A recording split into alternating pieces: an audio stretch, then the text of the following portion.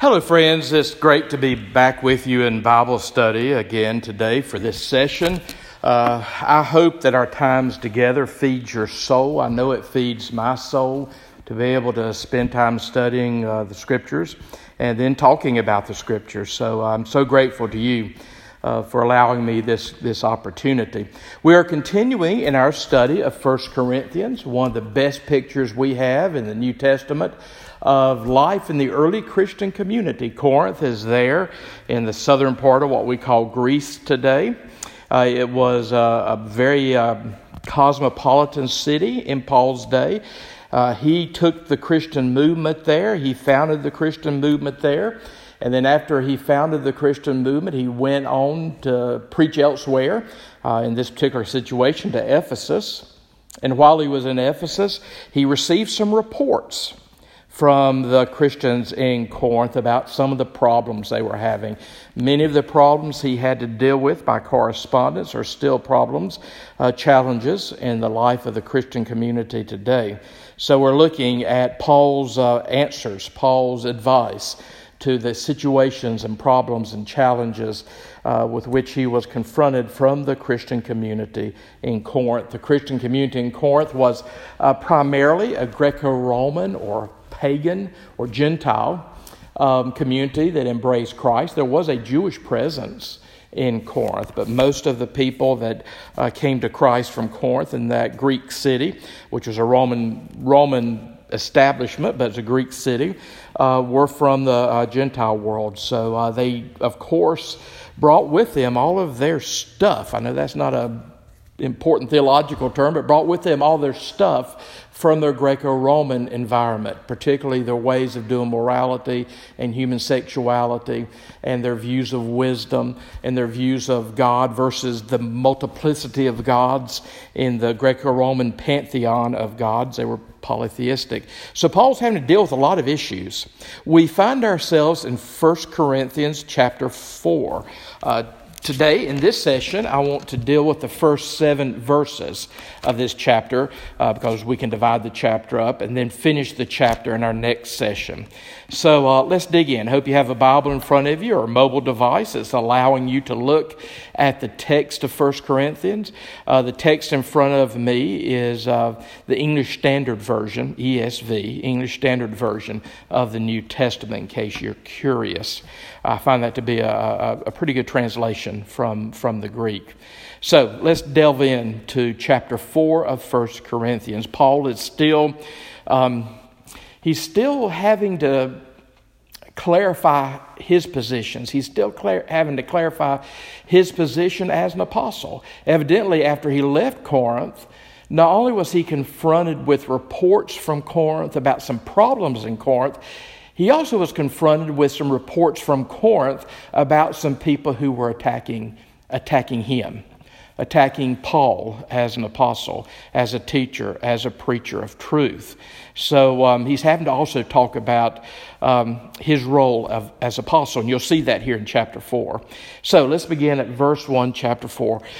Paul starts off saying, "This is how one should regard us as servants of Christ and stewards of the mystery of God."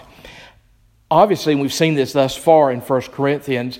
The community there was really prone to create Christian celebrities. And I'm sure they did that beyond just the Christian movement.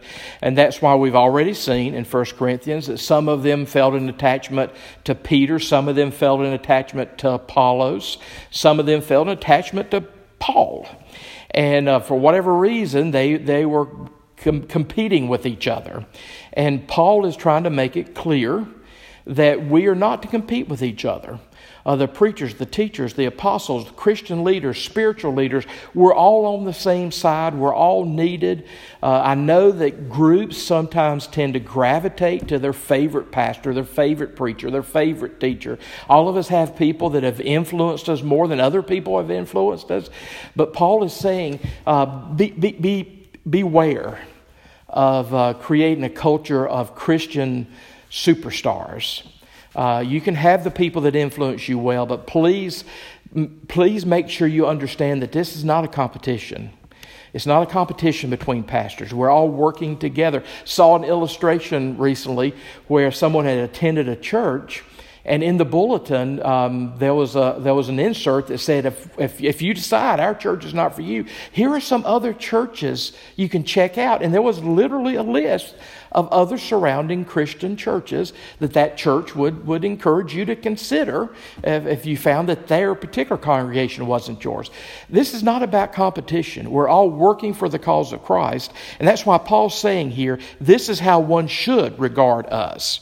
He's talking about us, spiritual leaders, apostles, teachers, preachers. This is how one should regard us, and then he defines it as servants of Christ and stewards of the mysteries of God. Let me say something about those two words there in verse 1. Servants of Christ. This is not the typical Greek word that gets translated slaves or servants, which is doulos. It's a unique word in the Greek that literally is translated into the English as the under rowers. Under rowers. Think back to perhaps if you've ever seen the old movie from the 1950s, Ben-Hur. And you had those Roman vessels, and you had people underneath the main deck who were rowing the ship. They were propelling the vessel. Those would have been the under rowers. Not the people who's captaining the vessel, but the people underneath who are rowing, who are propelling the vessel. So Paul here uses that term. He says, we are servants, under rowers of Christ, because obviously Christ is the captain of the vessel. We're all serving under Christ. He says we are servants of Christ and stewards of the mysteries of God. The word stewards here literally means managers. It comes from a Greek word that means managers. It's a term for someone that would manage an estate on behalf of someone else. Someone who would manage this estate on behalf of the owner. So here Paul is saying, when you look at apostles, preachers, teachers, when you look at spiritual leaders, realize that we are all together. We're just under rowers, servants of Christ. We are just managers serving the landlord. We're managers serving the owner of the estate. We are stewards, managers, or you can even translate that trustees of the mysteries of God. So together, we're all just dealing with the mysteries of God and trying to proclaim the mysteries of God to whatever age in which we find ourselves. We saw earlier in 1 Corinthians that when Paul talks about the mysteries of God, he's talking about something that was hidden but is now being made known. That's what he means by mysteries of God. It's not just something hidden, but it's something that was hidden and now is being made known. And more specifically, it's the gospel of Jesus Christ and all that entails. Now that Jesus Christ has been made known, God's plan from before the foundation of the world has been brought to light in Jesus Christ. This is the mystery of God. It's something that was once hidden, only prophesied about, looked forward to, but now this mystery that was once hidden is being revealed. It's the mysteries of God, but it's something being revealed. And those of us who are spiritual leaders, preachers, teachers, apostles, we are servants and stewards at the beckoning, under the authority of these mysteries of God that we're trying to proclaim. Verse 2, Paul goes on to say, moreover, it is required of stewards, or these managers, these trustees, that they be found faithful. So all of us that are leaders in the Christian community, we're called to be found faithful. That's not even necessarily to be found effective or efficient or successful, because the world defines those terms in so many different ways, but we're to be found faithful. We're to be found faithful to doing what God has called us to do, whether we're a Paul or an Apollos or a Cephas or a Peter. We are all called to do different things as we are proclaiming the mysteries of God. The glory of the gospel has been unveiled now in Jesus Christ. We're called to be found faithful. That's why we're not competing with each other. We're just called to be found faithful to what our call is. Verse 3, Paul is saying, but with me, it is a very small thing that I should be judged by you or by any human court. In fact, Paul says, I do not even judge myself. Verse 4, for I am not aware of anything against me, but I am not thereby acquitted. It is the Lord who judges me. Paul obviously is feeling like he's being judged by a lot of the people there in Corinth, the people who began to talk about Paul after Paul left the city of Corinth and went on to Ephesus. So people there are judging him. Perhaps they're saying he's not as good a preacher as Apollos. He didn't know Jesus like Peter knew Jesus. Whatever reason, Paul is acknowledging that people are judging him. But I wish we all could learn what Paul's saying here. I wish I could learn what Paul's saying here. He's saying, it is a very small thing to me, Paul says, verse 3, that I should be judged by you or by any human court.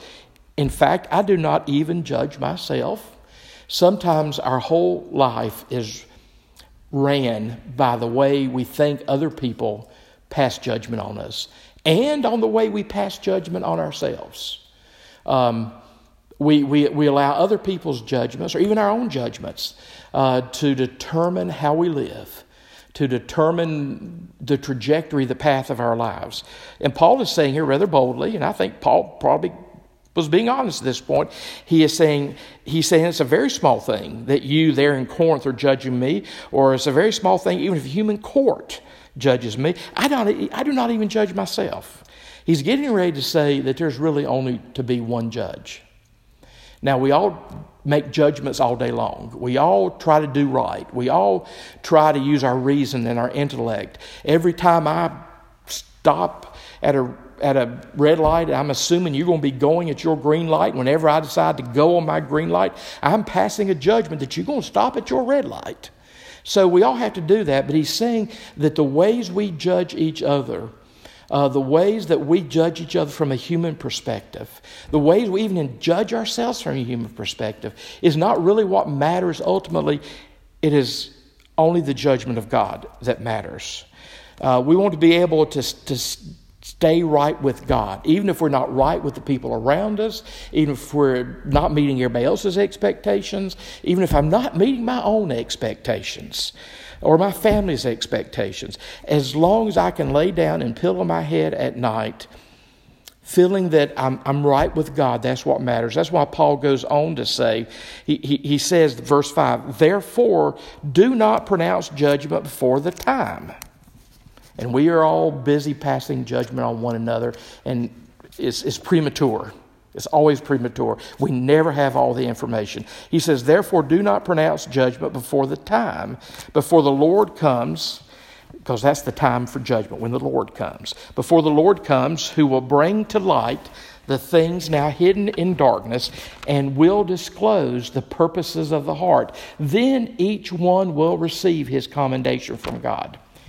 There is going to come a point in human history, there's going to come a point in our lives where we will stand before the judgment seat of Christ. And that's the judgment that is most important. We need to live our lives in anticipation of that judgment.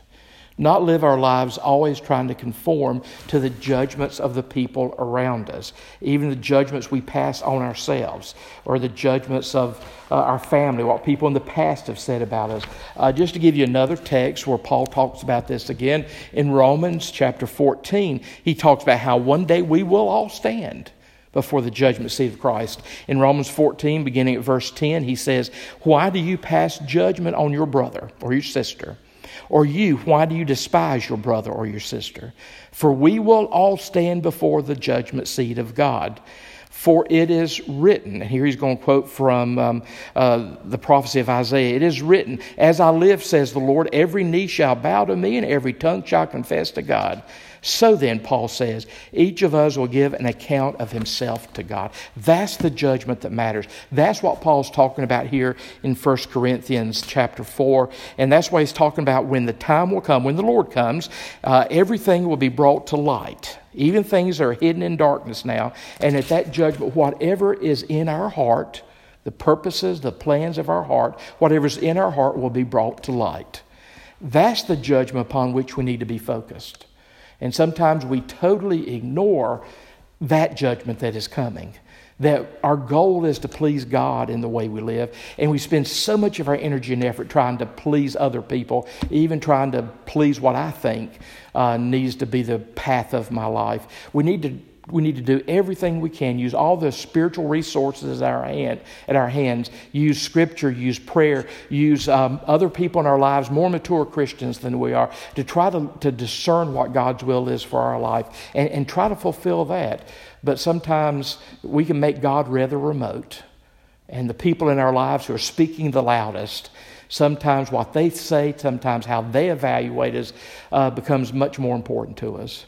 And here Paul is being evaluated, obviously, in a very negative way from some of the people he left behind in Corinth.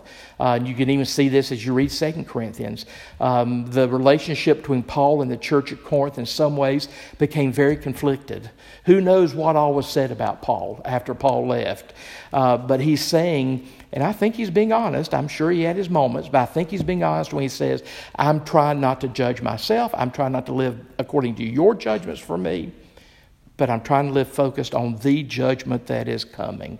The judgment when we all stand before the judgment seat of Christ. And he's saying that we need to not be in competition with each other. You need to not judge one another. We need to show mercy to each other. We need to be long-suffering with each other. We need to be patient with each other. Not be living out of a spirit of competition with each other. Paul evidently feels like the people are saying, Paul's just not as good as Cephas. He's not as good as Apollos. He's not as good as Barnabas. They were creating these spiritual celebrities. And they all felt their own close ties to different people. And the longer Paul was away from Corinth, the less important Paul was to them. He was the one who first took the faith to them. But he's saying, I'm sure it's hurt him. And we see that in 1 Corinthians. It did hurt him. But he's saying, I'm trying to stay focused on the judgment that's most important. That's God's judgment of my life. Let's go on to verse 6, and we'll wrap up the text for today with verses 6 and 7. In the ESV translation, this becomes a new paragraph. And this is what he says. But he's still talking about the issue of apostles. He's still talking about the issue of how we need each other.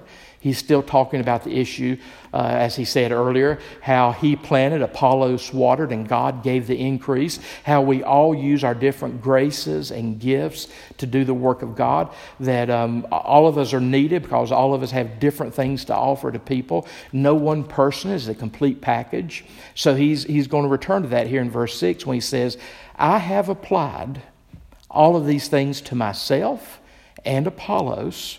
Evidently, that was one of the people that they were comparing him to. And Apollos, we looked at that in the last session, I believe. We looked at Apollos from the book of Acts. He was a brilliant person, a brilliant Jew from Alexandria, well-versed in the Greco-Roman culture.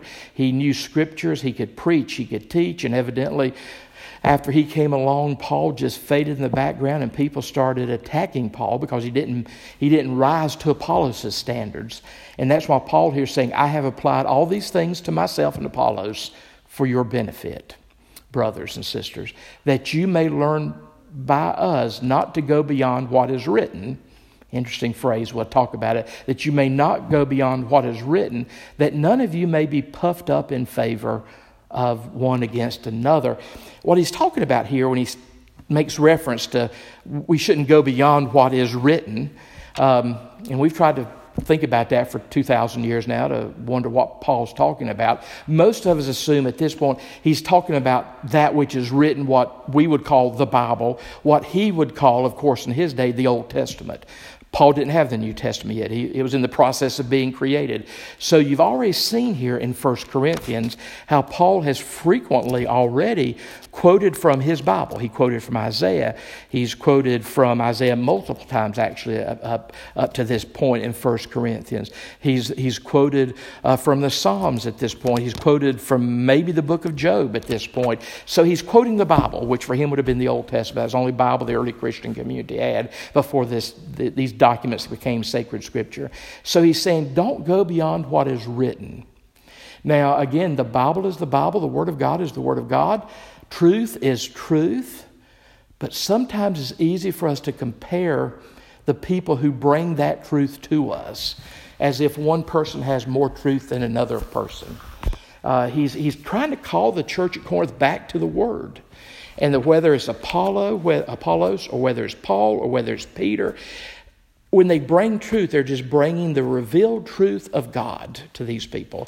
So it doesn't originate with any of them. None of us can take credit for this truth that we're bringing. We all have our own gifts that allow us to present the truth in a certain way. But at the end of the day, it's not our truth. It's not our gospel. It's what God has given us. And that's why he's saying, don't go beyond what is written. There's no Christian teacher out there that can bring you more of Jesus than any other Christian teacher. It's been revealed to us. It's all been revealed to us. It's all very public. We're just now trying to learn what is written, to learn the revelation for us. And that's what he's saying when he says, I have applied all these things to myself and Apollos for your benefit, brothers and sisters, that you may learn by us not to go beyond what is written, that none of you may be puffed up, become arrogant, as he's saying, in favor of one against another. No Christian teacher, preacher, leader, apostle should ever become arrogant, because it's never my ministry. It's never my church. It's God's ministry through us. It's God's church that we've been allowed graciously to serve. So whenever arrogance starts coming into the equation, we're setting ourselves up for great spiritual danger. Probably the greatest of all spiritual virtues, and the church has said this quite a bit in the last couple thousand years, probably the greatest of all spiritual virtues is humility. Without humility, we can't receive anything else from God. If we think we're the complete package, then we have no room to receive anything else from God. If our hands are too full of our own stuff, our hands aren't empty enough to receive from God. So it takes humility to receive the gifts of God. So that's why in a lot of ways humility is the primary virtue that allows you to receive the other virtues from God. Some of us, I'm one of those, have been heavily influenced by an ancient document called the Order of St. Benedict. It's a 6th century document written by a Christian in the 6th century, about practical Christian living. And in that document, it's mostly just, in a lot of ways, it's mostly just the quotation of Scripture, but it's a quotation of Scripture with some teaching spread throughout the quotation of Scripture. But in that ancient Christian document from the 6th century, the Rule of St. Benedict, about living the spiritual life, the longest chapter in that rule is the chapter on humility. So we got to be vigilant about trying to grow in humility and about watching a spirit of conceit or watching a spirit of arrogance, or as Paul refers to it here, that spirit that causes you to be puffed up in favor of one against another. What I've mentioned a couple times about the church in Corinth, they were a very spiritually gifted congregation. Signs and wonders are much in evidence in Corinth, but the fruit of the Spirit, love, patience, peace, joy, long-suffering, the fruit of the Spirit is lacking. They're operating their gifts without the love that's necessary, and they're operating their gifts with arrogance.